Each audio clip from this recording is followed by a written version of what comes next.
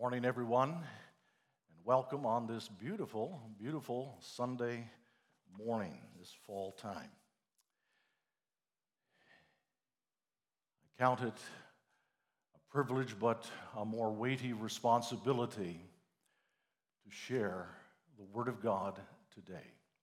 Thank you for those who have prayed already for me. We're looking at a passage in the Gospel of Mark. If you would wish to turn there now, I would encourage you to do so, from Mark chapter 4, verse 35 to 41. Mark chapter 4, verse 35 to 41. But before we read the text, I just want to begin with this statement. There's just a whole lot more to it. You know exactly what I mean when I refer to that home renovation project. There's just a whole lot more to it, isn't it?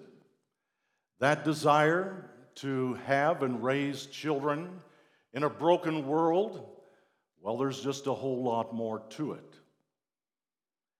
That desire to cultivate that friendship more recently, yes, there's just a whole lot more to it.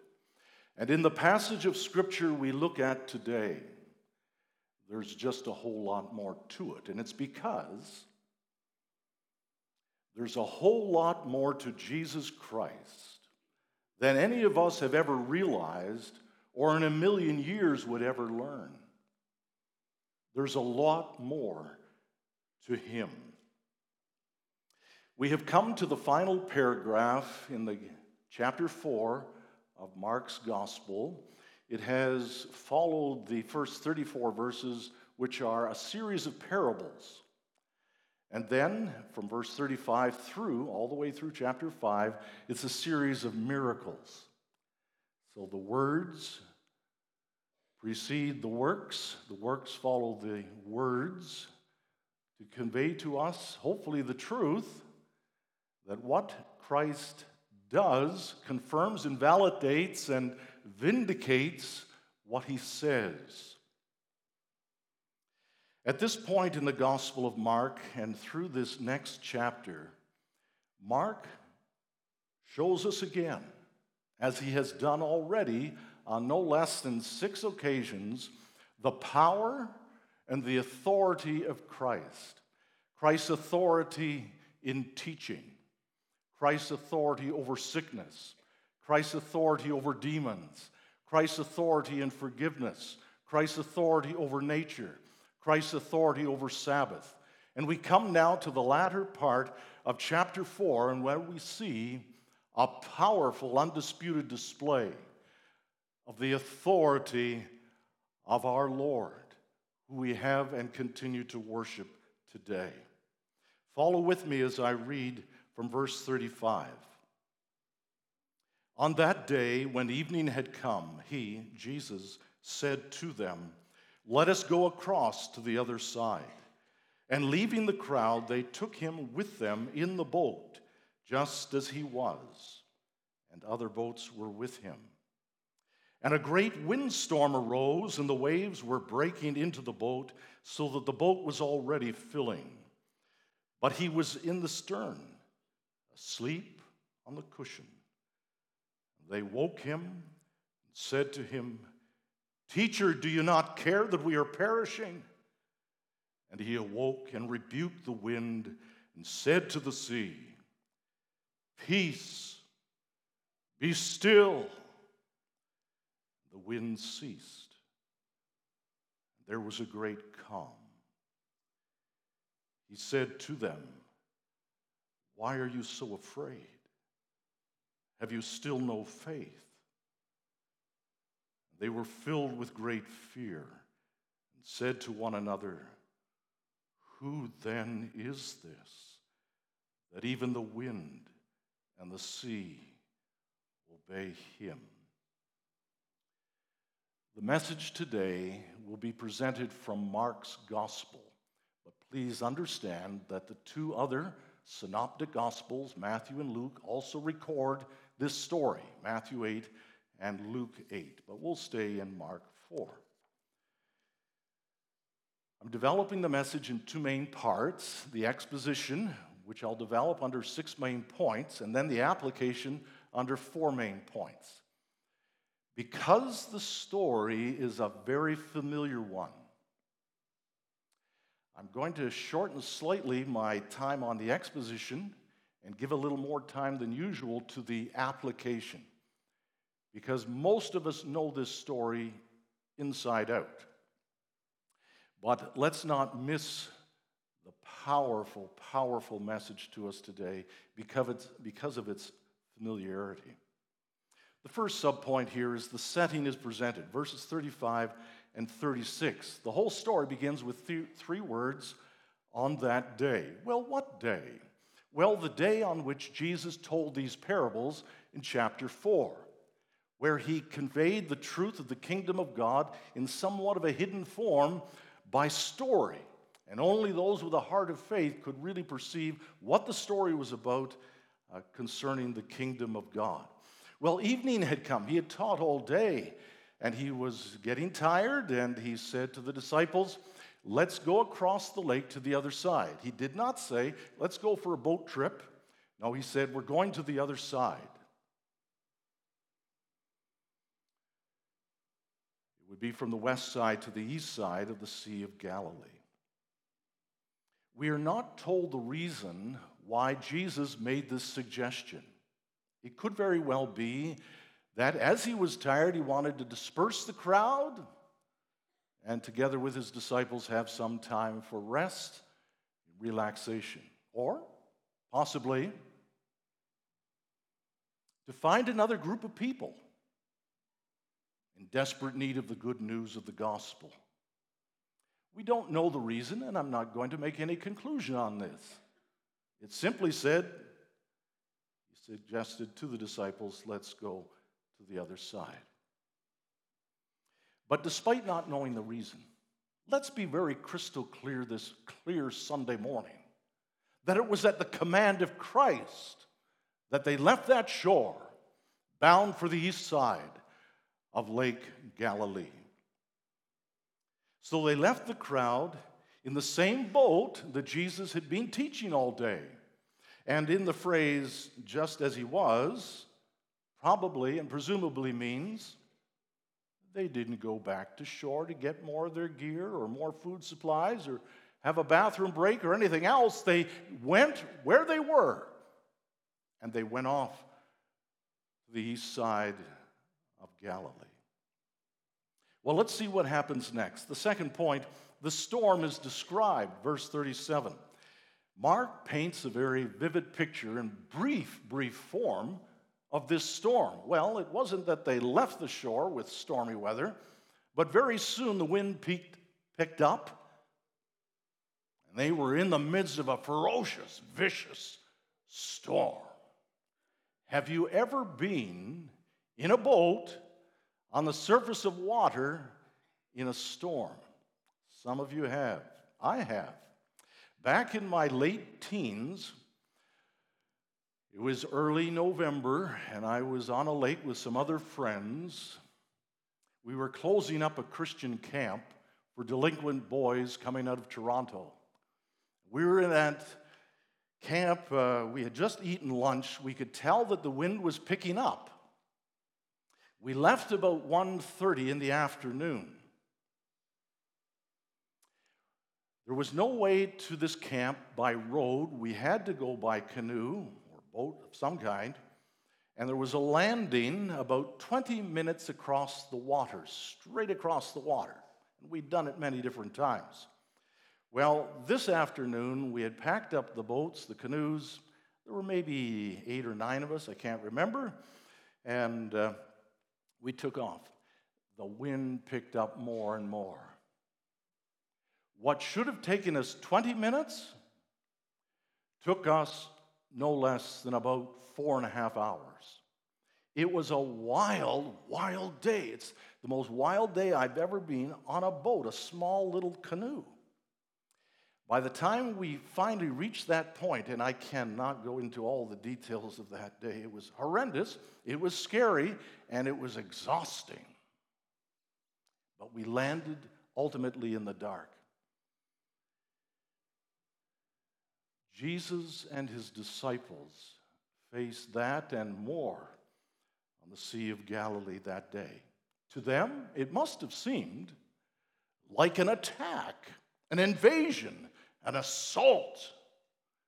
But there they were in the midst of the sea. Do you see it? Do you hear it? Do you feel it? The poet Ritter penned these words, and I quote, "It isn't the tranquil and placid seas that bring out the sailor's skill. It's the wind and waves that pound the ship and toss it about at will." Now, just pause for a moment as you consider this familiar story. Jesus knew exactly what was coming. He knew exactly that storm would arise on Galilee. It was the fact that Jesus knew that made it even more difficult for these disciples to understand the why of the storm in their life. Every one of us have gone through storms. Some of you are going through storms right now. There are storms to come, maybe even later this year, that you cannot foresee. You can't imagine. But the storm is coming, and the Lord knows all about it. And he does care. And please, before I get to the next point, please understand very carefully that these disciples had launched out from that western shore of Galilee at the Lord's command. That adds another dimension to this whole story, a true story. When I say story, it is a true account. My point here is obedience brings no immunity from the storms of life. You can't say, "I'm a follower of Christ. What in the world is going on in my life?" Storms come to all of us, and the Lord knows. There's a purpose in the storm. And at this point, I'll diverge, but it's a very key point, and it's something very relevant to our time. And I will say it this way. So much for the prosperity gospel, which I will succinctly summarize with these words, the idea being health and wealth and happiness all the way to glory. Not so for the true followers of Christ. That's a big lie. That's a sad lie. And that's a lie that can only be manufactured in the Western world in North America. Please understand that. It cannot be applicable to the entire body of Christ worldwide, and therefore it's an error. Some people don't see that. It is an error.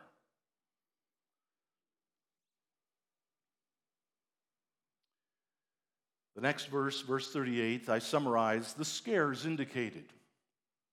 So what was Jesus doing during the storm? Well, you know the story. He was asleep at the back of the boat on the cushion. Whatever that cushion means. I've read different things, and it's not a significant point, just that he was lying down at the back of the boat, asleep. And I believe it's sound asleep, okay? Not just getting into sleep. Sound asleep, because the storm was picking up and very violent. These men were staring death in the face, and they thought it was their last day, and Jesus was asleep. You say, is he indifferent to what I'm going through, what they're going through? Is he out of touch with reality? Well, no. A human being needs sleep. Jesus had two natures, human and divine. At this point, clearly, he is in need of rest.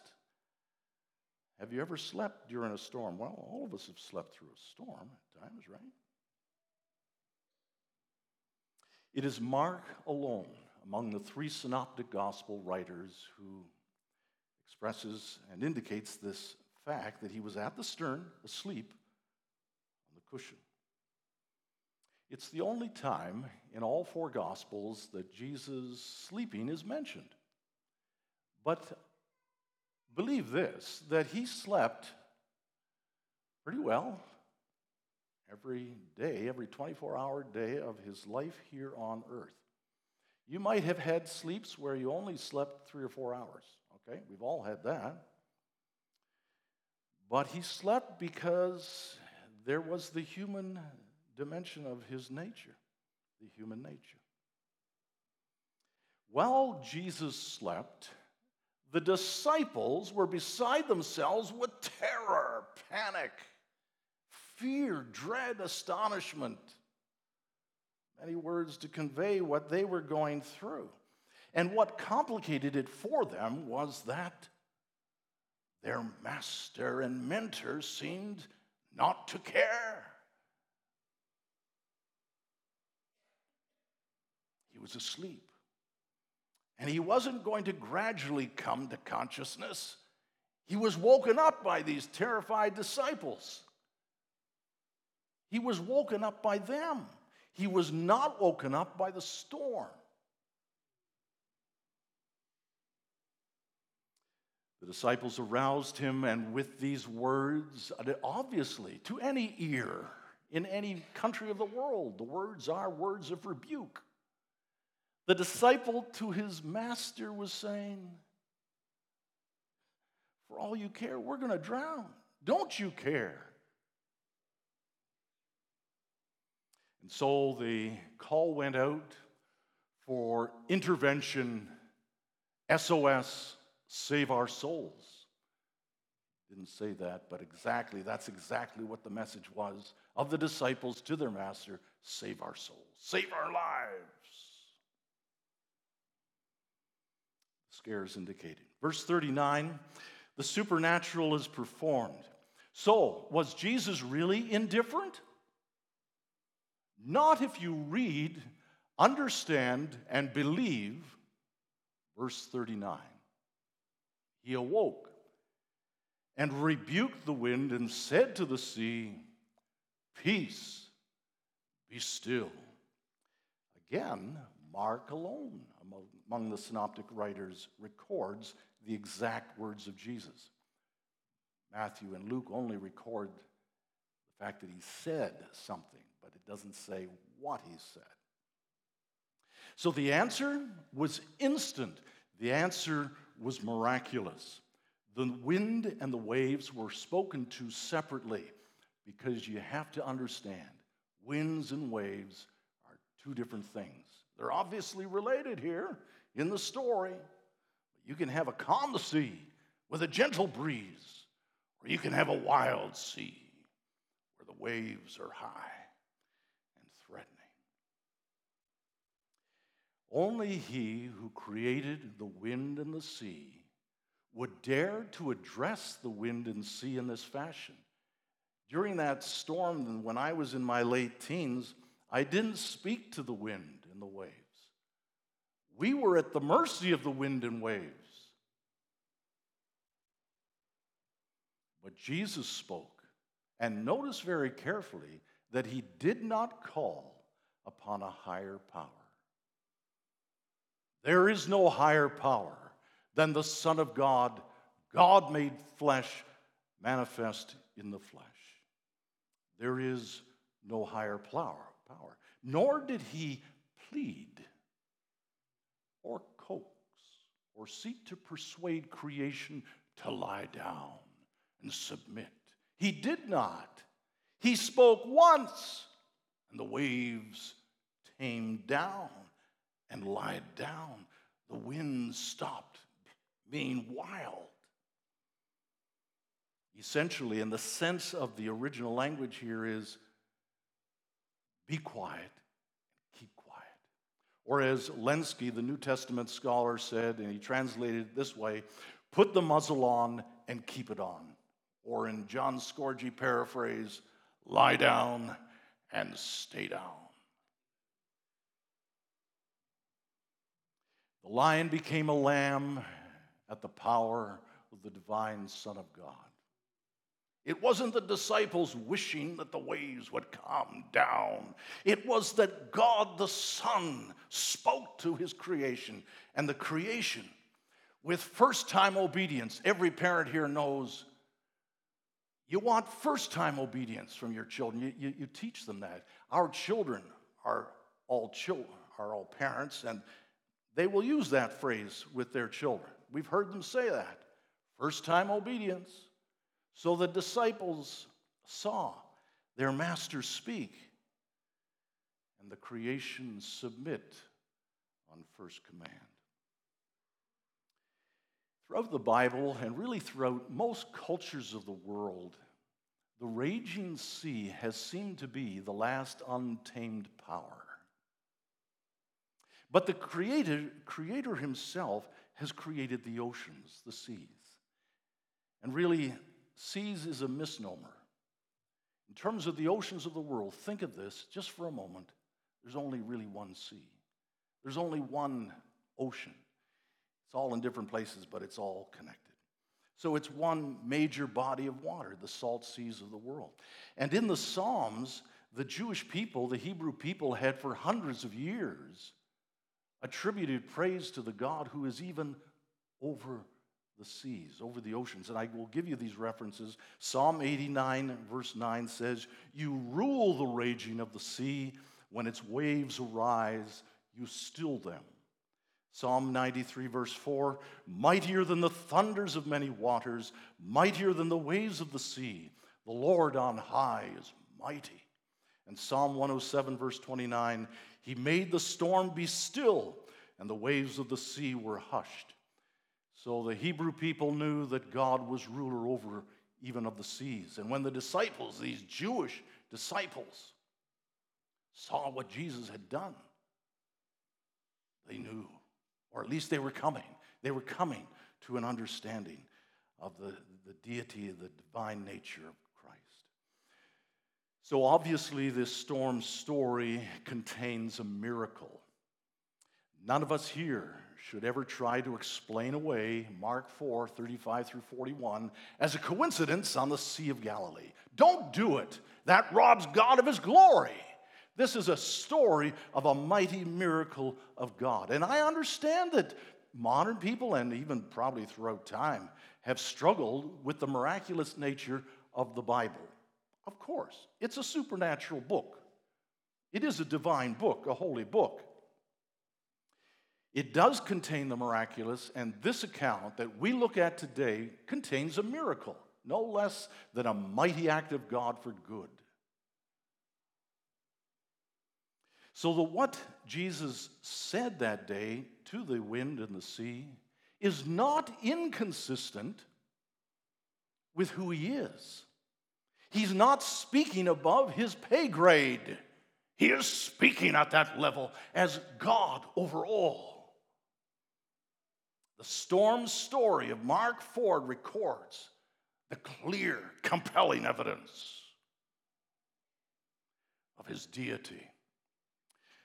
Verse 40, the next point, the scolding is delivered. Following such a display of divine power and authority, Jesus turns to his disciples and says these words, "Why are you so afraid? Have you still no faith?" We'll just go into these just a bit. I truly believe that Jesus asks his followers in every generation the same two questions. Why are you so afraid? And the implied question beneath is, haven't you calculated me into the equation of life? Life is complicated. But why do we exclude the God of the universe from the equations of life, from the wrinkles and riddles of life? Where's your faith? That's the second question. Haven't you calculated me, says Jesus, into the circumstances of life? And so Jesus' words here are a scolding. They are coming from a loving, caring heart. I don't question that. I'm just saying they are words of rebuke. Let's not mince our words.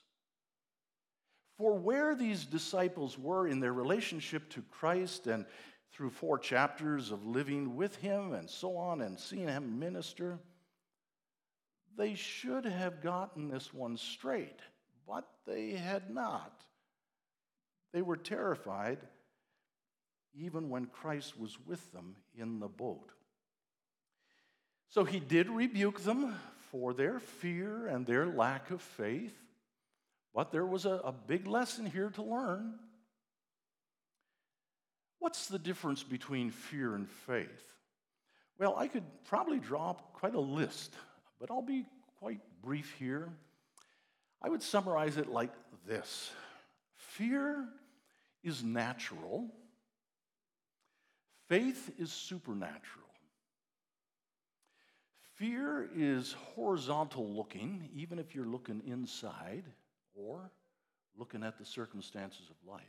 Whereas faith is vertical.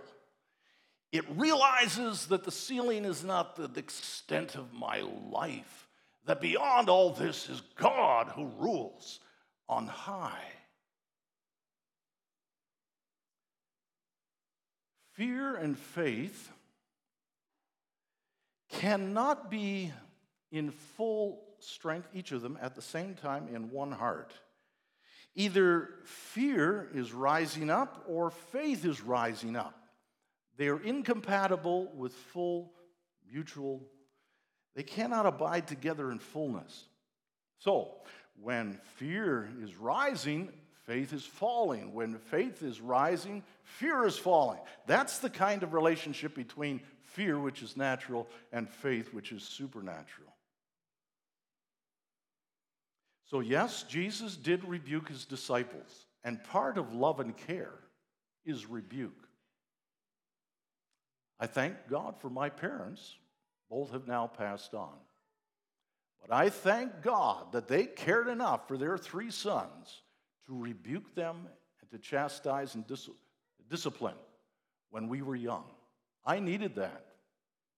My brothers did too. I thank God for the rebukes of God's word. It's not always comfort. We need the rebuke of the Lord. The last point in the exposition, verse 41, the shock is expressed. So we come to the last verse of this story. It's the last one. It doesn't go on into chapter 5. So how does the story end?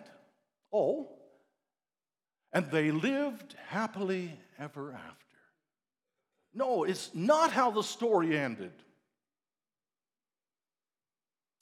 And they fell to deep, sweet peace. No, that's not how the story ends. And they finally figured out Jesus. Not completely. No, that's not how the story ends. And they no longer had to face any more trials. No, that's not how the story ends. And they finally figured out Jesus. No, not completely. No, that's not how the story ends. Notice this very carefully. Jesus' disciples did not stop being fearful when Jesus stopped the storm. I will say that again. Jesus' disciples did not stop being fearful when Jesus stopped the storm. That's crucial to understand the real dynamic of this true account. It says that their fear actually increased. You're saying that? Well, let's look at it. What's it say? Verse 41, and they were filled with great fear and said to one another, who then is this that even the wind and the sea obey him? So their fear actually increased. So how do we understand this? This is the only time in this message this morning that I will give any hint of the Greek lesson because the New Testament was written in Greek. It's essential to understand this, and this is not complicated. Okay, very simple. The word afraid in verse 40 is different from the word fear in verse 41. You say, well, of course, they're different words, they're different spellings. I'm not saying that. I'm saying they have different roots, different meanings, different directions. So what does verse 40, the word afraid, mean? It comes from a certain Greek word, dilos, in the Greek New Testament, found only 3 times, and every time, without exception, always means terror, dread. Every time that word occurs in the Greek New Testament, just 3 times, it means dread or terror. Whereas the word in verse 41, fear, is the word phobos in Greek, from which we get our English word phobia. But that word in Greek can mean either terror, dread, or reverence, awe, and wonder. And it's always the context that determines how that single word in Greek will be translated in that particular passage.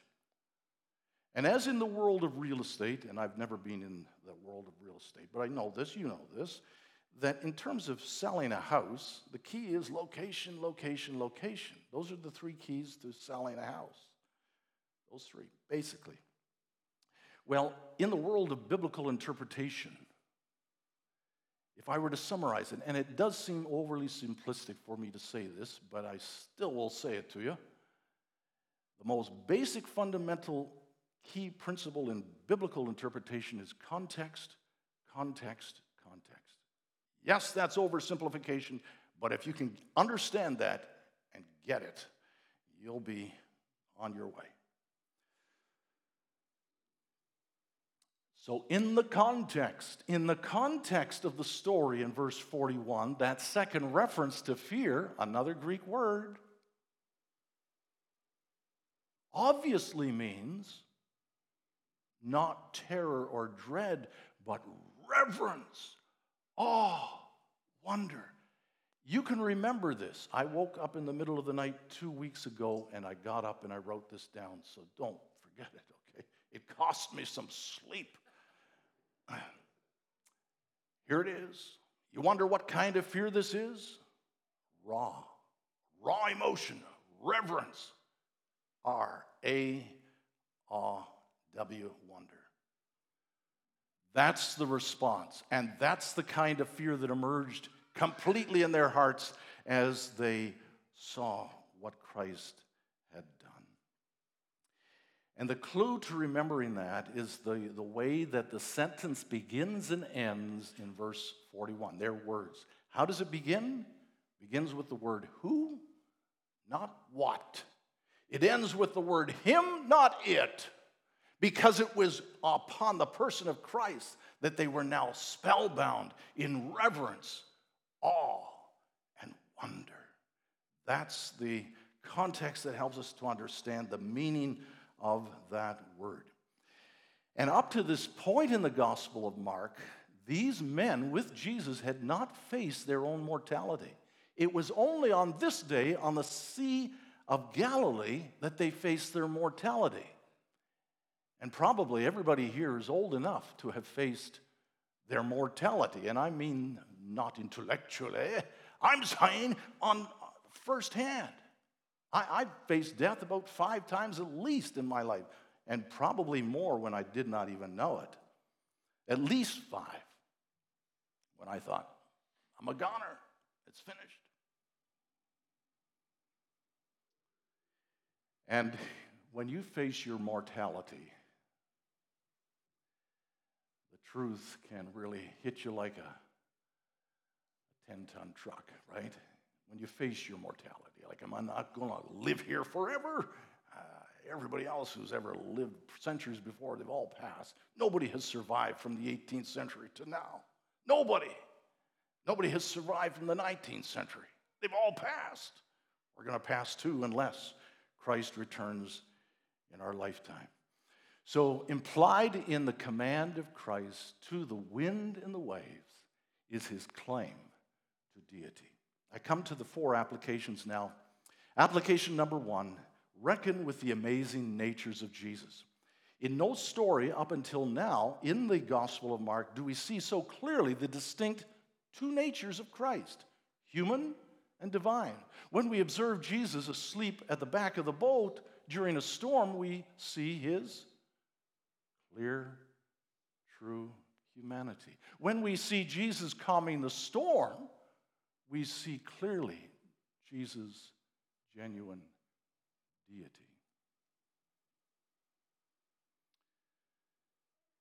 I think the term God-man, at least in my own experience, I've been acquainted with it for about 50 years. And when I first heard it, I thought, is that being a little disrespectful, the way you put those terms together? And I was hesitant to use that for the longest time. But I will tell you now, I believe that is the most succinct way of describing the 2 natures of the one person of Jesus Christ. One person, not 2. 2 natures, not 1. This was hammered out in the first 5 centuries of the Christian church, particularly the Council of Nicaea in 325, the Council of Chalcedon in 381, and the Council of Chalcedon 451, 3 councils. I've been studying the scriptures since I was a young teen, and I will say to you very honestly this morning, it has been the person of Christ that has been my greatest fascination through all these years. As I've preached for years and years, I have found the person of Christ to be my greatest fascination. And it ties in exactly with Philippians 3:10, my lifetime verse, that I may know him and the power of his resurrection and the fellowship of his sufferings, being made conformable unto his death.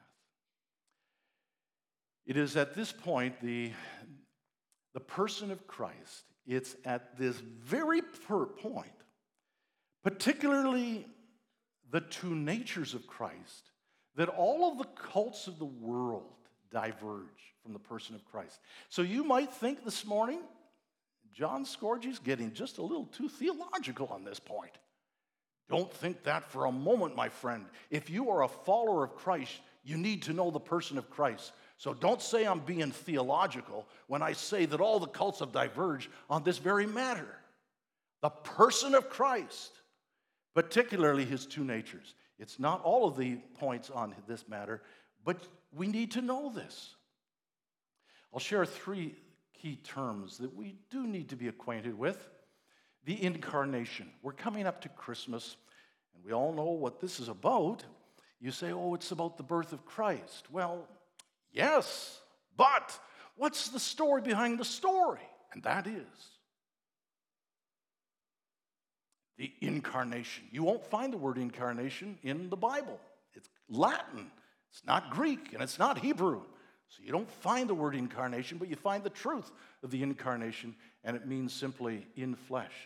God came in the flesh in the person of his Son. The Father didn't, the Spirit didn't, the Logos did. Jesus, the eternal Logos, became flesh. John 1:14. In my late teens, I read that verse as if I'd never read it before.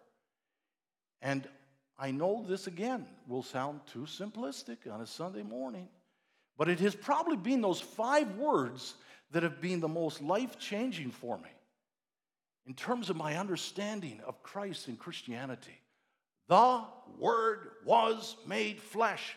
I've studied the death of Christ, the resurrection of Christ, but I've never, ever gotten over those 5 words in John's gospel. And in Mark chapter 4, 35 through 41, we see the 2 natures of Christ.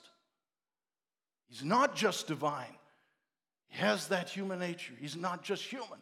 He has the divine nature.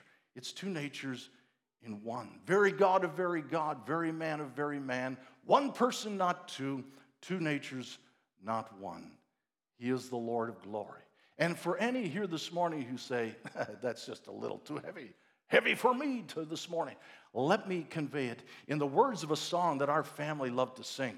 And when we hear it on a tape, We belt it out. We sing it, and our grandchildren love to sing it. Just one phrase. I won't say the whole song. I won't sing the song. I will just say this one line. It's reference to Jesus, he was so much man that he slept in a boat. Yet he was so much God that the winds ceased when he spoke. Jesus can fully identify with you and me in whatever storm you are facing. There's no qualification to the storms, saying this one's a big one, this one's a little one, this isn't worth having God's help. Hey, every storm of life, you know what they mean. We need his help. And as one person, I don't know who, paraphrased John 1:14, he pitched his tent in our backyard. He knows what it is to be human. He didn't walk 6 feet above the ground.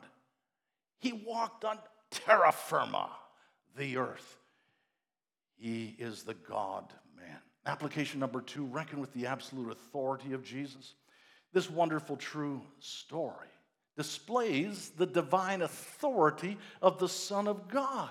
And Mark wants us to know that we're not talking about a magician or a great teacher or a great entertainer. We're talking here about the God-man, the Son of God. One Bible commentator, Bach by name, that's his last name, wrote this, and I quote, "This A to Z exercise of power in Mark's gospel shows Jesus' comprehensive authority. Jesus possesses and exercises divine authority over the creation he has made. And clearly, that includes all creation, and that includes you and me. We're not our own creation. We are created by God. Christ's divine authority and its exercise pertains to all of the particulars of creation, whether by microscope or telescope or the naked eye of the human being. God is over all. It's his creation. Abraham Kuyper, a great Dutch theologian and politician, said this, and I quote, "There is not a square inch in the whole domain of our human existence over which Christ, who is sovereign over all, does not cry, 'Mine.'" We must confess of Jesus and to Jesus, our thoughts of you have been too small. Our ponderings of you have been too few. Our expectations of you have been too puny. As I began the message, so I say again, there's a whole lot more to Jesus than any of us have ever understood or learned. Application number 3, reckon with the awesome identity of Jesus. The disciples knew that he was a great teacher, a great healer, a great prophet, a great example, a great friend, a great mentor.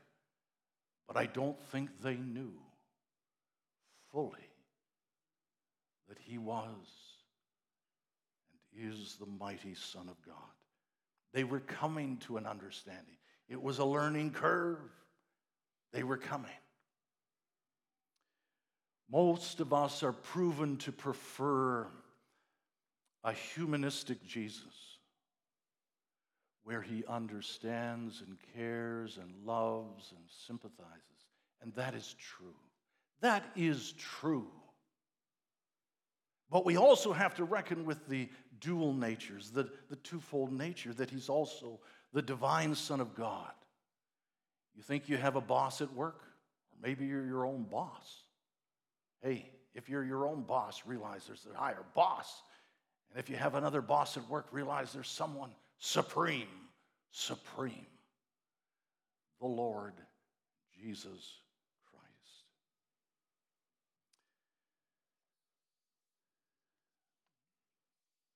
Neither Mark, the gospel writer, nor Jesus, the gospel center, want us to be uncertain of who he is.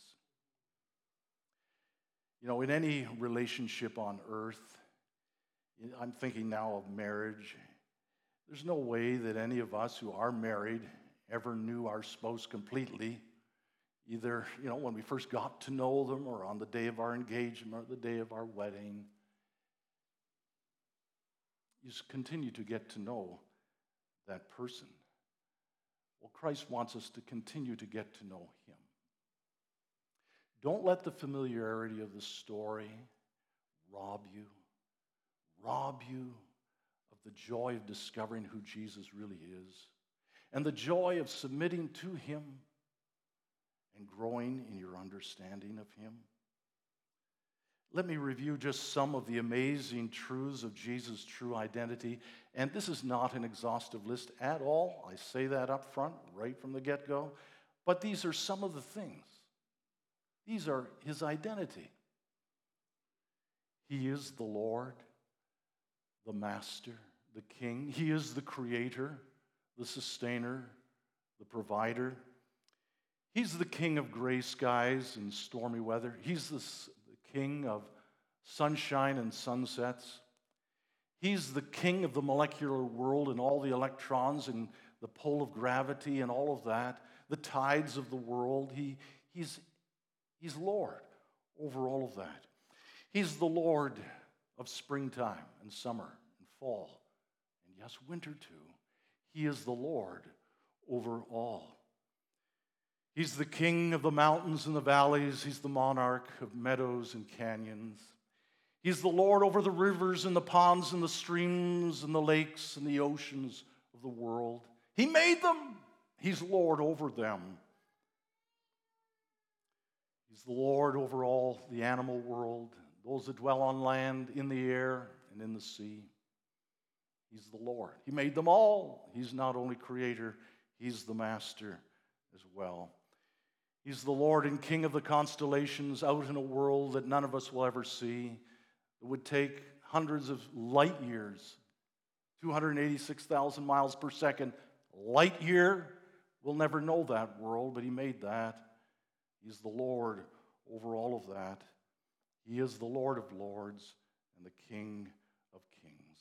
If he is, what proof in your life can you present to anybody who would inquire, is he your Savior? Is he your Lord? What proof do you have? If you had to present evidence in a court of law, undisputable evidence, where's the evidence that Jesus Christ is Lord?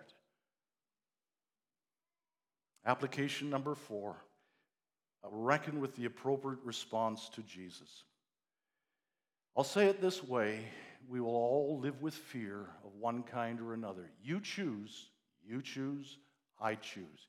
You can live with the Delos fear of terror and dread the rest of your days, if you choose. Or you can live with the phobos in proper context of reverence, awe, and wonder. Because we're all going to live with fear. It's not that fear will be eradicated. You choose one or the other. What's in the pot? What's in the container? What kind of fear do you contain? Is it going to be reverence, awe, and wonder? Or terror and dread? Christ's amazing natures, absolute authority, and awesome identity give us very solid reason now and through all eternity to enthusiastically worship him, completely trust him, diligently and joyfully serve him until we pass from this world. Serve him, worship him, trust him. So again, I say, you choose your fear. Fear is natural, faith is supernatural. Live the supernatural life on terra firma for the glory of God. I exhort myself at the same time. So, if we're going to have to live with fear of one kind or another, let me summarize it this way. Let us fear God, not people. Let us fear God, not our circumstances. Let us fear God, not our persecutors. Let us fear God,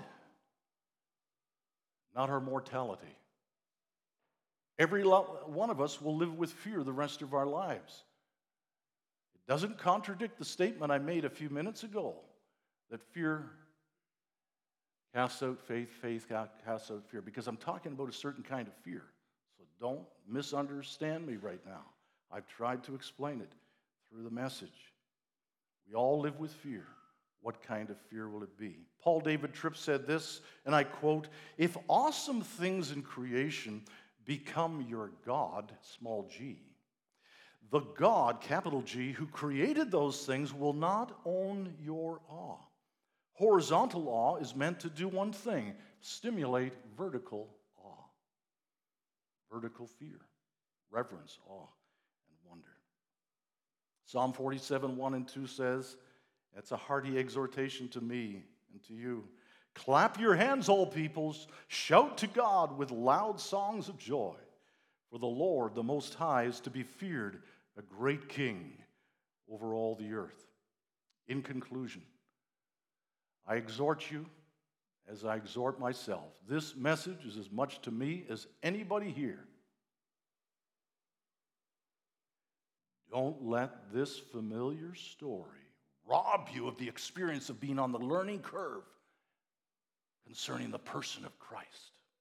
And don't let this familiar story rob you of the opportunity to respond to Him in a way that honors Him for who He truly and eternally is. Even if the finer details of this short story were to fade from your memory, don't forget the basic lesson. Reckon with the amazing natures of Jesus. Reckon with the absolute authority of Jesus. Reckon with the awesome identity of Jesus. Reckon with the appropriate response to Jesus. As I began, so I conclude. There's a whole lot more to Jesus than we ever realized or could ever imagine in a million years. Let's close in prayer. Lord Jesus Christ, we have worshiped you this morning in a corporate fashion. We thank you for the worship team as they come to close this service now. Bless them and bless us as we lift up your name on high. As we recall this familiar story from Mark's Gospel, chapter 4, help us to learn, Lord, truly who you are. Help us, Lord, to respond in a way that is fitting for who you are. And we will give you the glory, for you are worthy. We will give you the praise, for you are worthy. We will give you the honor, for you are worthy. In Christ's holy name.